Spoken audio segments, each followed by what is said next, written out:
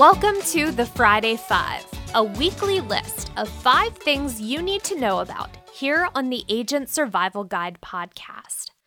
I'm your host, Sarah Ruppel, and it has been a busy week this week. At the top of our list, number 1. Last Friday, President Trump signed 4 executive orders aimed at lowering the cost of prescription drugs. Trump has long been promising action in this area and decided to pass the orders himself since Congress has not. First up, lowering insulin prices and the cost of EpiPens by switching who gets rebate dollars. Rather than providers getting the discount, he wants to see that savings afforded to the patients. Second, allowing drug imports from Canada to the U.S. at a state, pharmacy, and wholesale level. By FDA rules, it is still illegal to import meds from countries outside of the United States for personal use. Third on the list, an order that would prevent PBMs, or pharmacy benefit managers, from receiving rebate or discount dollars. The Trump administration, again, wants that money in the hands of patients utilizing those pharmacies. The fourth order, which Trump signed but said he will hold on to for a month, would bring an international pricing index to Medicare by allowing the program to purchase drugs at the same price as other countries. Trump was to meet with several pharmaceutical company executives on Tuesday of this week. However, according to The Hill, industry trade groups did not send representatives as they didn't think the meeting would be productive. As this is legislation that would affect our industry, we will definitely be closely watching this topic in the weeks to come. Number 2. The Senate has unveiled what the next stimulus checks could likely look like as they continue talks on how to proceed with the next stimulus package. Many different amounts and limits have been floated in the past few weeks. The House CARES Act allocated $1,200 per dependent, up from $500 in the HEROES Act. Now, as the Senate has started discussions on what they're calling the HEALS Act, it's looking like the numbers will be the same as the first time around. $1,200 for individual taxpayers, $2,400 for married filers, and $500 for dependents with the same limits on income. At this point, the amount of stimulus money is not the matter up for debate. Discussions are mostly centered around the extra $600 unemployment benefit that is set to expire today. Republicans would like to see that number reduced to 70% of a worker's wages, a number closer to $200 per week.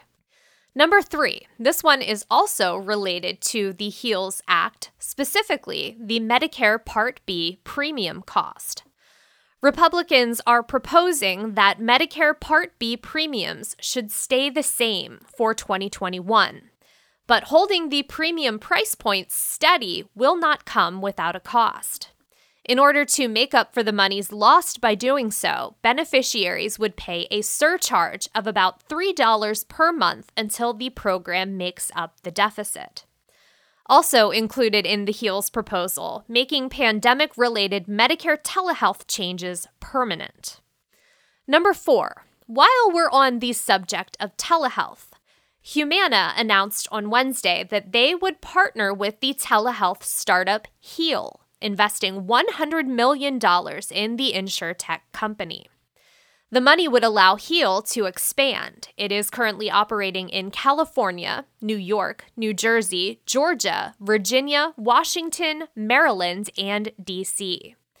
The partnership will bring primary care services inside the homes of Humana members, services that have quickly caught on and taken off in popularity as the coronavirus pandemic wears on. And that doesn't just include telehealth, although Heal reported that virtual visits have increased by 8,000% since January of this year. In-home visits, house calls, have also risen in popularity by 33% over the same time frame. According to Nick Desai, co-founder and CEO of Heal, quote, "Humana's investment and strategic partnerships are an irreplaceable catalyst to make doctor house call-based primary care an affordable and effective reality for all Americans." Number 5. In coronavirus news, as we are counting down the days of summer vacation and wondering what school will look like this fall for the kids in our country, Kaiser Family Foundation released a report on what we currently know about kids and the transmission of COVID-19. Back-to-school contingencies have become a subject of debate lately as new hotspots emerge in the U.S., community transmission rates increase in some areas, and add to that a lack of testing and limits on contact tracing. There's a lot of uncertainty and concern. Throughout the pandemic, kids have been found to be less likely to get sick from COVID-19, often called asymptomatic, but still able to transmit the coronavirus to other children and adults they come in contact with. A small percentage of kids do become seriously ill, but according to the report, in most of those cases, children recover. It's worth reading through the report to get an idea of the latest data available, especially if you've got kids or grandkids that are potentially going back to school this fall. And now, for our bonus this week, as promised in last week's episode, what is coming to streaming for the month of August? Well, let me start off by saying that Umbrella Academy Season 2 was released today. Just a quick reminder about that.